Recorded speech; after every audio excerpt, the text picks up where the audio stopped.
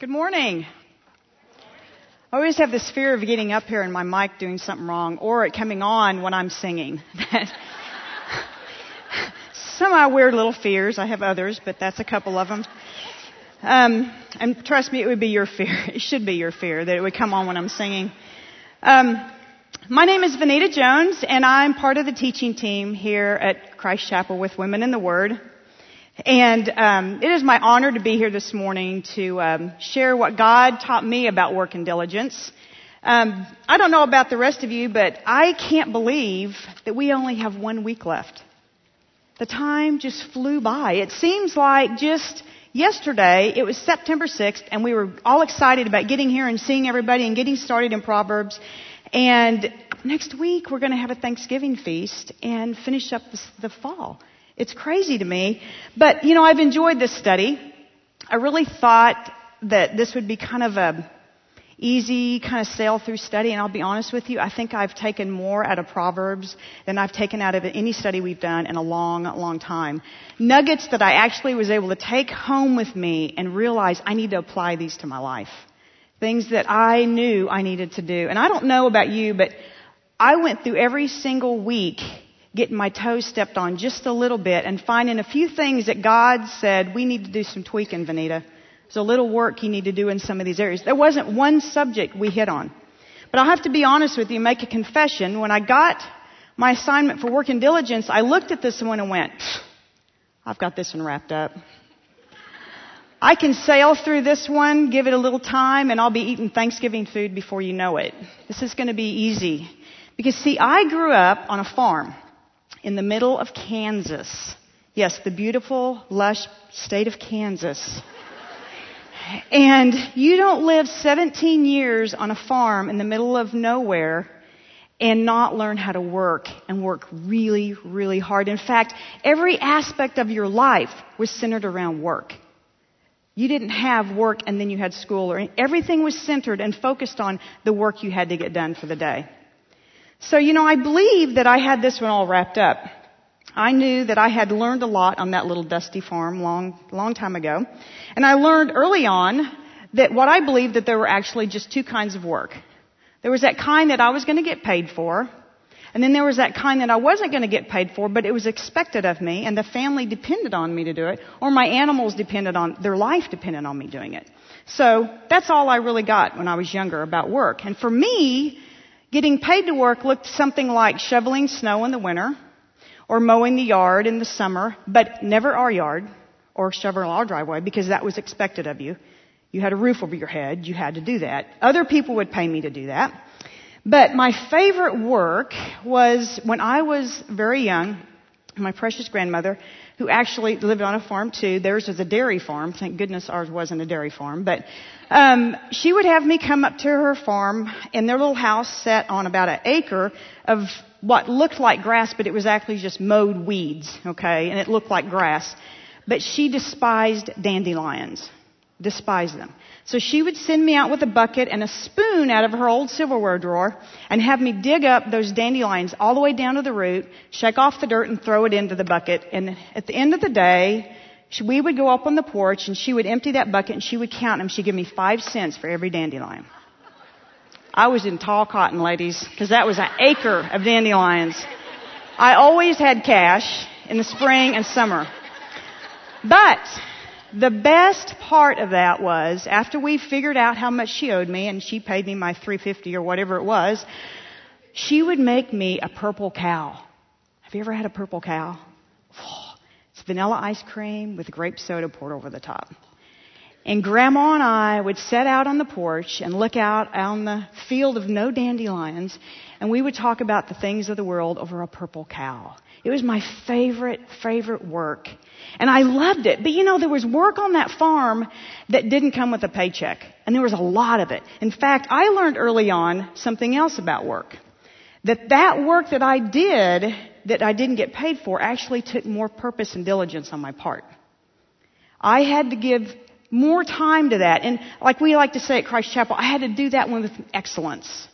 because it was what was expected of me, and the family was depending on me because we had vegetables to put up and we canned them every year to have them through the winter. This was for living, and my animals depended on me, that I would do my job with diligence so they could be thriving and living. And the bacon on my plate, I wanted them to thrive and live because I loved meat and bacon, and so I wanted them to do well too. But a lot of that work was done with nobody looking. Nobody saw it do it. It was behind the scenes. It was backstage work. It was done when nobody was looking. And one of those happened to be when I don't know if you know this, but when sows, female pigs, have babies, they will roll over and smash the babies if you don't move them immediately. So my brothers and I would take turns. We never slept in the barn by ourselves because that creeped us out. But we'd always, one or two of us at a time, would sleep out in the barn when the sows were having babies, and we would move the babies over into the next pen so they wouldn't die. How many knew that ever happened? But we did it. And I'm pretty sure that would be child abuse today, to send my kids out to the barn to sleep in the dirt to move pigs. I'm pretty sure. And I am pretty sure that if my kids did 1/10 of what I did for daily work, they would already have had me on an episode of Oprah or possibly on Judge Judy suing me for something, mental anguish or something. But I wouldn't trade those years for anything, because I did learn a lot about work and diligence on that little dusty farm back in Kansas. It truly was the best of times and the worst of times. Now, because of all that, I really thought, I've got this one. This is going to be simple, pimple. But you know what? God had another thought coming, and He showed me that I didn't have this figured out. That there are a lot of areas in my life that I'm not being diligent and not being consistent and steadfast, and that's what He was going to show me. So today I want you to open up to Proverbs 6, and we're going to be reading from there today, and the rest of your verses will be on your verse sheet. We're going to read specifically verses 6 through 11. If you'll follow along with me, we'll start unpacking what he taught me about work and diligence. It says, "Go to the ant, you sluggard. Consider its ways and be wise. It has no commander. It has no ruler or overseer, yet it stores its provisions in summer, and it gathers its food at harvest. How long will you lie there, sluggard? When will you get up from your sleep? A little sleep, a little slumber, a little folding of the hands to rest, and poverty will come on you like a bandit, and scarcity like an armed man." Now, I read it also in the Message, and I thought it really thought it sounded more like how I probably would have said it. It says, "You lazy fool, look at an ant. Watch it closely. Let it teach you a thing or two. Nobody has to tell it what to do, and all summer it stores up food. At harvest it stockpiles its provisions. So how long are you going to laze around and do nothing?" This part kind of sounded like summer with my teenagers. "How long before you get out of that bed? A nap here, a nap there, a day off here, a day off there. Sit back, take it easy, and you know what comes next?" And this is me in the summer. "You can look forward to a dirt poor life, and poverty is going to be your permanent house guest." I thought that made it so very clear when I read the Message. Now, you know that when we read this first part, it said to consider the ant and be wise. Now, after 49 years, I've learned that when the Bible tells me to do something, I'm supposed to do it. So I thought, I'm going to consider the ant and hopefully come out being wise at the end of it. So I did some research on the ant, and I was blown away by this. After I read just even a couple paragraphs about the ant, I knew it was crystal clear why Solomon used the ant and not, say, a work mule or a pack mule or workhorse to use as his example for work and diligence. The insect, this little insect, had so many characteristics. And I think they apply to so many different areas of our work, spiritually and physically. The first thing I learned is that the ant is amazingly strong. Now, we all know this. We sing it in songs. We know this. They can carry all this huge stuff. And it says that they can carry things 20 times their own weight. Now, when I read that, I'm like, well, so what? What does it weigh? An ounce, a tenth of an ounce? What is it? And he's lifting an ounce. But then I read a little further, and it applied that math to human, and it would be like a small child lifting a car. That is huge. That is really, really strong. In fact, to me, that makes the ant is able to seemingly impossible tasks. He can do things that that we can't even imagine he should be able to do. And you know what? When we do our work on our own strength, with our own strength and our own power, we wear out pretty quickly. And I'm a living testament to that. I'll rush around on my own strength all day, worn out, with a frown on my face, or my husband walks in the door, when I should have been doing it on God's strength, so I could have done it with a smile on my face. You know, Ephesians 6:10 tells us, finally, be strong in the Lord and His mighty power. Be strong in His mighty power. See, God's power is what makes us strong when we're weak. In our weakness. And when we submit our work to God, He empowers us to do that job with diligence. And that's when we become more powerful, even more powerful than that tiny little ant becomes. And we can do seemingly impossible things for God. You know, God's power helps us do those. And when we do those impossible tasks, we bring glory to God. And that's what we're here for, isn't it? Our work will bring glory to God. Now, the next thing I learned about the ant is that it doesn't have ears. Go figure. I guess I never even thought of that. You see his little beady eyes, but I didn't know they didn't have ears. But get this. They get most of their information through their little feet. And as they take a step, they catch vibrations from the earth that tell them where to take their next step. I thought that was really, really cool. Because, see, their almighty creator built right within them the information they needed to have faith to take that next step as they do their job every day. You know, 2 Corinthians 5:7 says, we walk by faith, not by sight. See, as Christ followers, we're not only asked to step out and take that. We're asked just to take that first step of faith, and then God will help us by sending us the Holy Spirit. Our ability to step out, that's our obedience. And when we step out, the Holy Spirit will give us the information we need as we take those next steps. We only have to take that first step and continue to listen to the Holy Spirit. He'll guide our steps. You know, the ant also works for the good of the others in the colony. The ant cares for others. That tiny little ant is constantly caring for others within his colony. In fact, I read that they will fight to the death to protect their colony. Now, I'm not suggesting that you have to fight to the death today when you leave here to protect somebody, but what I do think we can take from the ant is that we should always be prepared to defend the weak and the needy in everything we do. Because we're going to come in contact with people all the time that need help, that need something, that need caring for. You know, 1 Timothy 6:18 says, command them to do good, to be rich in good deeds, and be generous and willing to share. See, part of our work here on earth is to care for others. We're to look out for the interest of others in what we do. It's part of our job as Christ followers in every aspect of our life. Now, the next thing I learned about the ant is that within that colony, each ant is born with specific qualities, and they each have a specific purpose in life. I thought that was kind of cool, you know, because as Christ followers, we absolutely have specific qualities He's given us, and we have a specific purpose in life. And then He gives us these qualities, these gifts, so that we can use those to carry out the job that He's given us. Romans 12:4-6a says this, just as each of us has one body with many members, and these members do not all have the same function, so in Christ we are all many who are many form one body, and each member belongs to the others. We have different gifts according to the grace given. See, as the body of Christ, we are all called to do service, and we're given specific qualities to carry those out. And they're called spiritual gifts. God gives those to us. He expects us to use them. Not only when you're inside the church, He expects us to use those gifts everywhere we go. That's why He gave them to us. Everything we do is kingdom work. Now, these tiny little insects are constantly using those specific qualities to prepare for their future. They're storing up. Remember we read they store up and they prepare at the harvest. They store what they get because they're preparing for the lean months.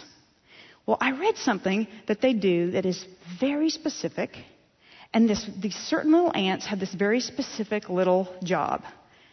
When they bring the grain back, there's this little underground storage unit, so to speak, where they put their grain. or they're kernels of seeds or whatever it is. There are ants that are born only to live in that storage unit, and they bite off the soft part of that grain. Because in this kernel of grain, there's a soft part called the germinating part, and then in the bottom part, there's this part that has all the nutritional part. This is what they want. That's what they're going to live on when it gets lean. But if that germinating part is on there and the ground gets moist, it's going to start to sprout something. And when it starts to sprout something, it has to use up the nutrition to grow so that it would be an empty shell if they let it sprout. So all these little guys do is bite off the germinating part and store up the other part. So they'll have the nutrition even if the seeds get wet. It's brilliant. I mean, that is brilliant. And they didn't have to have a highly paid professor tell them to do that. Their almighty creator put that right in them to know how to survive. It's amazing to me. You know, they do their job with diligence. And I guarantee you there aren't any other ants down there watching them, making sure they do their little job of eating the kernels off. I think they do it because they know that's their job and they want to be diligent with it, and they don't want to get down the road and find out they should have done their job when the whole colony is starving. You know, just like the ant, we should always be preparing for our future. And we know where our future is, right? Our future is with Christ.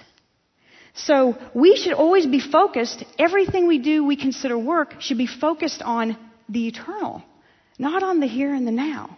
You know, my son, he's 16 now, but when he was 4, he was completely obsessed with Matchbox cars.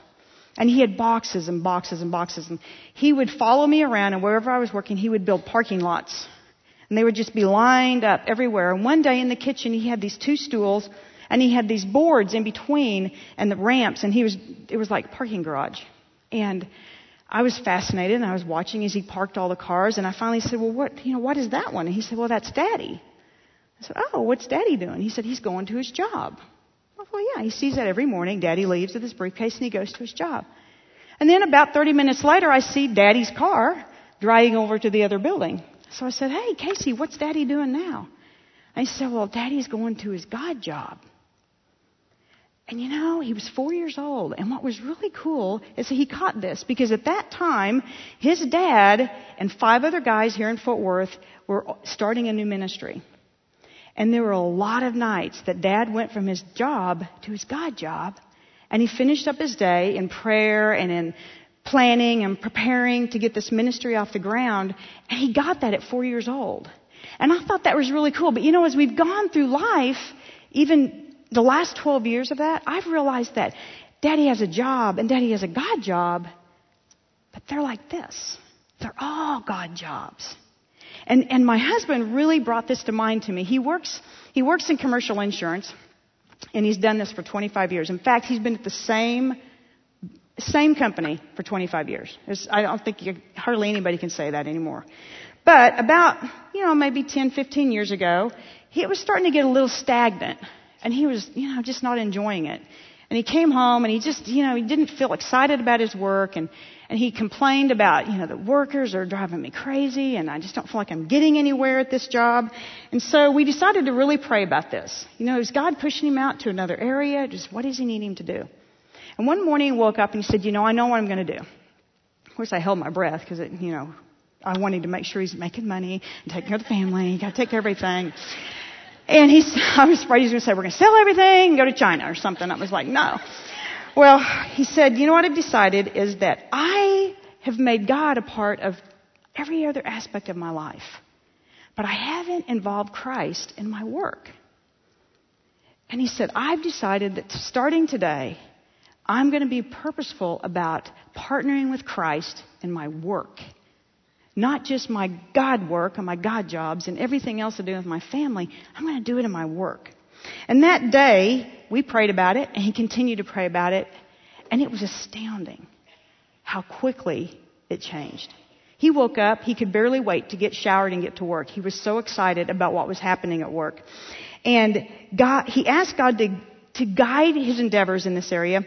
And then he started realizing that he wasn't just selling an insurance policy anymore, But he was actually seeing this through God's eyes, and it was an eternal focus. So he saw his clients differently. You know, they used to irritate him, asking certain questions and da-da-da and all this. Now he looked at it as an opportunity to help them and to learn more about them and be around them. And then the thing that blew us both away is, we didn't expect to see this one coming, is he started to see his coworkers in a different light. And to this very day, hardly a week goes by that someone doesn't slide into my husband's work, shut their door, and spill their heart out. And he listens, and he prays with them, and he shows them how they can grow spiritually and how they can address it in a spiritual way. And he has seen so many coworkers grow closer to Christ through this. You know, when he started to do this, we began to see that God was blessing his work. And I'm not talking about financially. Ladies, it's commercial insurance. It is feast or famine out there, I'm telling you. But he has blessed us in that area too. But the things he's seen outside of the financial parts of it has just blown us away. He has seen these coworkers, their hearts change for Christ, and many of them are now involved in churches and Bible studies. And I've seen him, through the people he's met and his clients and other workers that he knows, grow deeper in love with his Heavenly Father. And ladies, there are times that he would come home and he'd be working on an account that literally would just make you sweat. It's huge, and the company doesn't want him to lose it. And he would be so scared and so worried. And he would come home at the end of it and say, in tears, I am humbled by what God has done for me. He didn't just show up, but he showed up in a way I couldn't have imagined. And he did things I couldn't even have believed he would do. And it just has changed his whole perspective on life. And now whenever his work seems to get a little bit boring again, we know what's going on. He is not partnering at that time. He's moved away from that, and he gets right back into it. And we see it happen again and again. It is so cool. You know, our work too gets so monotonous. I don't know about you, but I can't stand to do laundry. Cleaning commodes, all that, just, it's like nobody even knows you do it. And I'll be honest with you, it seems like it has no value and that nobody notices. And you know, there are times I'm tempted just to give it a little bit less effort because, you know, it really doesn't matter. No one notices. And maybe I can just do this one not with quite the excellence I've been asked to do it with. But you know, God always knows when I do my work with less excellence and with less diligence. Somebody else might not know it, but he always knows. And ladies, our purpose is to bring him glory. So no matter what we're doing, whether you're the executive at some major company or you're doing laundry upon laundry upon laundry, we're supposed to do it with excellence so we can bring him glory. Now, the last thing I read about the ant, it fascinated me. This blew me away. These little guys, as they go out, they're called the foraging ants. And they're the ones that actually bring all the stuff back to the nest, okay? They go out, and as they move about, they leave this trail behind them called the pheromone trail. Well, pheromone, I read on, is a chemical that they leave behind so they know where they've been. So when they go back out, they don't take that same path if they don't need to or whatever. But what was really interesting is it's not only information for them. It gives information to other insects and other ants that cross that path. It tells them where they are going and where they've been. Other ants know that, and I thought this was really cool. It's like this ant is leaving this living testimony, if you will, behind them about where they've been and where they're going. I love this. This was fascinating to me because, see, God gives us our work too. And when we do our work empowered by God's mighty power, and we are guided by the Holy Spirit, and we realize that this work is not about the here and now. It's not about us. It's an eternal thing.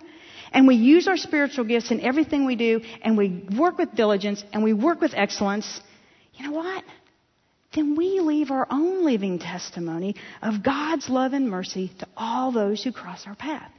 It's like our own little pheromone trail that others come across, and they know where we've been, and by the grace of God, where we're all going. I thought that was so cool. See, because then we're not only telling others about the gospel, but we're living it out in everything we do, in every part of it. And you know, as far as I'm concerned, there is no better way to preach the gospel than to live it out in your daily life, doing your daily work, no matter what that looks like. That's what brings a smile to God's face. It brings glory to Him in what we're doing. Now, Proverbs 6:9 through 11, we also learned about another kind of worker. We're going to touch on this really quickly. Or should I say a non-worker? We learned about the sluggard. Now, I was kind of in an insect state of mind at the time, and so when I saw the word sluggard, I thought of slug, of course. And so I thought, well, I learned a lot from the ant. Maybe I should look up the slug really quickly and see what I can find out about the slug. And let me tell you, I'm glad I did. Because when I saw the flip side of the ant, it was amazing to me. The first thing I learned is that unlike the ant who makes his home in all this really nice soil, and everybody lives in this nice soil, the slug makes its home in the darkness of decaying leaves and decaying logs. Yeah, you know, the ant will go out during the day, in the heat of the day, and work out in the sun, but the slug prefers that darkness to light. And that slimy little character will remain in its darkness all day long, and then it comes out only in the darkness of night to fill up its tummy. Now, I saw that same quality in the sluggard when I read Proverbs 6:9, where it says, "How long will you lie there, sluggard? When will you get up from your sleep?" See, sluggards, these lazy people, would prefer to sleep their day away and not do their daily work, and then they'll come out and feed on their own cravings when it's dark. Now, the next thing these little slimy things will do when they come out is eat. You will know this, definitely, if you walk out into your garden the morning after a slug attack. It looks like somebody has taken a weed eater to your new plants. It is crazy. Crazy because these slugs leave a path of destruction everywhere they go. Eating leaves, flowers, anything that's good, they eat it up. And Proverbs 10:26 talks about this, the sluggard, and its path of destruction. It says, "As vinegar to the teeth and smoke to the eyes, as a sluggard to those who sins him." And Proverbs 24:30-31 says, "I went past the field of the sluggard, past the vineyard of the man who lacks judgment. Thorns had come up everywhere, and the ground was covered with weeds, and the stone wall was in ruins." You know, it's astounding to me how much destruction those little guys can do in just a few hours of darkness. Now, because goodness knows, these guys aren't fast movers. Am I right? I mean, they go from point A to point B, eat up half my garden, and get back to point A in just about 6 hours of darkness, maybe 8 hours. It is astounding to me that they can do that, because I'm pretty sure no one's ever taught them that the quickest way to get from point A to point D is a straight line. Point B is a straight line. Have you ever seen the slime trails of a slug the next morning after you've been attacked? Your sidewalk will have slimes looped everywhere. There are more loops in a slime trail than there is at Six Flags on a ride. It is crazy. And I stand there and I go, how did they eat all that? And it took them that to get there. They went thousands of miles to go 4 inches. It's crazy. And you know what it reminds me of? Do you ever see the Family Circus? Does anybody ever read the Family Circus years? I don't know if it's still even out there. But when the mother would say, "Billy, go next door and get me a cup of sugar." And then they'd show the trail that Billy took to go next door, and it was to the playground, to his friend's house. He played around a baseball, and he came 2 hours later with no sugar. Right? Do you remember those? I used to love the Family Circus. But that's what it reminds me of. You know, these slimy little slugs wander aimlessly about, and it seems like they don't have any purpose in life. But I guarantee you, when you see your garden, you know they have one purpose in life, and that's to fill their tummies. To fill their tummies full. And Proverbs 28:19 calls this aimless wandering, chasing fantasies. It says this, "He who works his land will have abundant food, but one who chases fantasies will have his fill of poverty." Now, the last thing I learned is that unlike the service-oriented, industrious little ant, the slug appears to be completely, I mean totally self-focused. Completely. You know, he comes out in the dark to fill his tummy and only his tummy. He's not concerned about preparing for the future at all. He's only concerned about protecting himself. He has a very specific mechanism. Instead of fighting to protect the rest of the slugs in the whole colony or whatever it is, he rolls up in a ball like a marble and gets all slimy, so nothing can hold on to him. He protects only himself. And you know that even that weird little loop-de-loop slime trail is for his own benefit. Because I read this, and this was kind of astounding to me. This slime comes out of the front of it, and when it hits the ground, it gets hard instantly because it has delicate little feet, and it makes its path smooth. That is disgusting. I used to think these things were gross, but now I can't even stand to look at them. They have no purpose in this world. Proverbs 21:25 addresses the self-focused cravings of the sluggard. It says, the sluggard's cravings will be the death of him because his hands refuse to work. Did you know that if you put a lid of beer out on the sidewalk, it will go to that and not to your garden? And it will crawl in there and die. Yep. I think that says it perfectly. It goes straight to its cravings and it dies. Because it couldn't control itself. And it works. Absolutely. We've tried it. And they will. It'll be filled with slugs the next day, and they're all dead. It's hysterical. But anyway, now I hope that you can see that there are a lot of characteristics of the ant and the slug that we can apply to our work life, our physical work. But let me tell you, I think there's a lot here that we can apply to our spiritual life. The work of caring for our hearts. That's the most important work God put us here. And I hope that you've noticed as we've gone through Proverbs that there's this resounding theme throughout the entire thing. I really thought when we got to Proverbs it would be, I'll learn how to be diligent in studying and reading the Bible and da-da. And all these little tiny things I could apply in my life. Yeah, there were a lot of those, but every single one of them took me back to, how am I caring for my heart? Every single one of them did. And we looked at wisdom. And we first started, and it told us in Proverbs 2:2 that to turn your ear to wisdom and apply your hearts to understanding. And then Shelley taught us about folly, and in Proverbs 6 she said that to keep our Father's commands and not forsake your mother's teachings, we were told to bind those teachings in our hearts forever. And then we learned that our true heart transformation could only come by humbly applying ourselves and our hearts to understanding God's Word. And then we learned when we tried to tame our tongues that we needed to do that. Because just like water reflects our face, our words reflect our heart. And Aunt Jeanette taught us that we should store our treasures up in heaven and not here, because where our treasures are, there our heart will be also.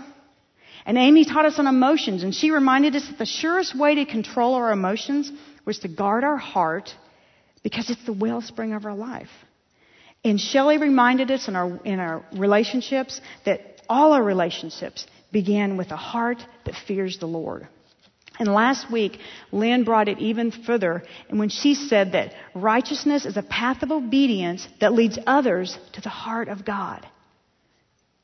All of these weeks dealt with preparing our hearts and taking care of our hearts with diligence. So when I looked at this week with work and diligence, I began to realize that even though I had learned back on that farm how to work hard and how to work with diligence, I hadn't always applied those same lessons to the work I did to care for my heart.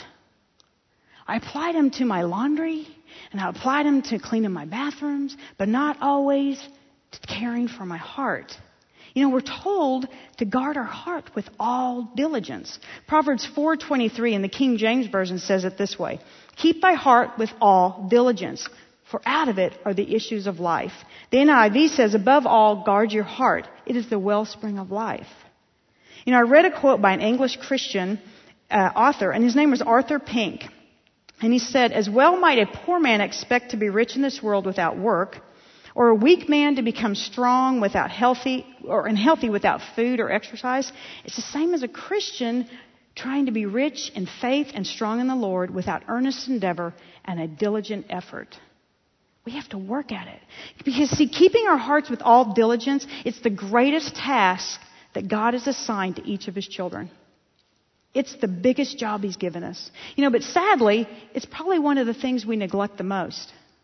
We get busy in our world and our lives and our little families and everything we do. And then all of a sudden we're busy kind of taking care of our finances and our possessions and our bodies and our reputations and our positions in life. And we're not doing the one thing with diligence that God told us to do. And that's to guard our hearts with diligence. So knowing all this, I wanted us to apply what we learned from the ant to how we do the heart work that God has given us. He's given us heart work to do. And the first thing I think we need to know before we even start on heart work is that heart work, when you're trying to get a heart like Christ, is not for sissies. Ladies, heart work is hard work. Believe me when I tell you this, that if you ask God to show you those areas of your heart that need to be worked on, get ready. Don't say it just lightly. He's going to graciously reveal everything He wants you to change in your heart. And then He's going to give you what you need to do it, His strength, and your gifts that He gives you. And He expects you then, ladies, to do it. He's not just going to tell you what you need to fix. You need to fix it and work on it. Now, the second thing we need to know is that diligent heart work can be difficult and sometimes it's kind of confusing. But you know, God gives us the Holy Spirit and He gives us His Word. And if we ask the Holy Spirit to guide us as we research God's Word, we will be able to make a heart transformation that is unbelievable. Unbelievable. It's all in the Bible. You just have to read it. Now, diligent heart work also requires us to be purposeful and intentional. You know, without being purposeful and intentional about studying God's Word, about being constantly in prayer and spending time at the foot of God, and confessing our sins, we soon lose our focus and we begin to wander aimlessly about in the things of this world again, getting into our schedules, and we start looking like that slimy little self-focused slug. When everything's all about us and everything we need to do for ourselves. And we slowly allow that busyness of our schedule, and it takes over all of our heart work. And before we know it, we've completely stopped caring for our heart like God has asked us to do. The one thing He's asked us to do with diligence. Now, the last thing I think the ant teaches us is that diligent heart work will bring about a true heart transformation. You know, when we do the heart work that's been placed before us, you all of a sudden have this living testimony to leave for everyone that crosses your path. You have your own pheromone trail, just like the ant. Because when you do that hard and sometimes really confusing work that comes with taking care of your heart, and you're diligent with that and you do it with excellence, we have this own pheromone trail that we leave behind us, and it's our living testimony to all those that come into our lives, and we can share that with everybody that crosses over our path. Please pray with me. Precious Father, I thank You for what You have taught us about work and diligence. Lord, I confess I thought I had this one wrapped up, Father, but You have shown me in areas of my life that I need to apply diligence. I need to apply the characteristics of the ant, Father, to so many areas. Lord, I pray that each one of us would be purposeful and intentional in this, Lord, because we know this is what You desire of us. And Lord, I pray that as we do this, we begin to see that our work begins to bring You glory and to put a smile on your face. In Christ's name I pray this. Amen.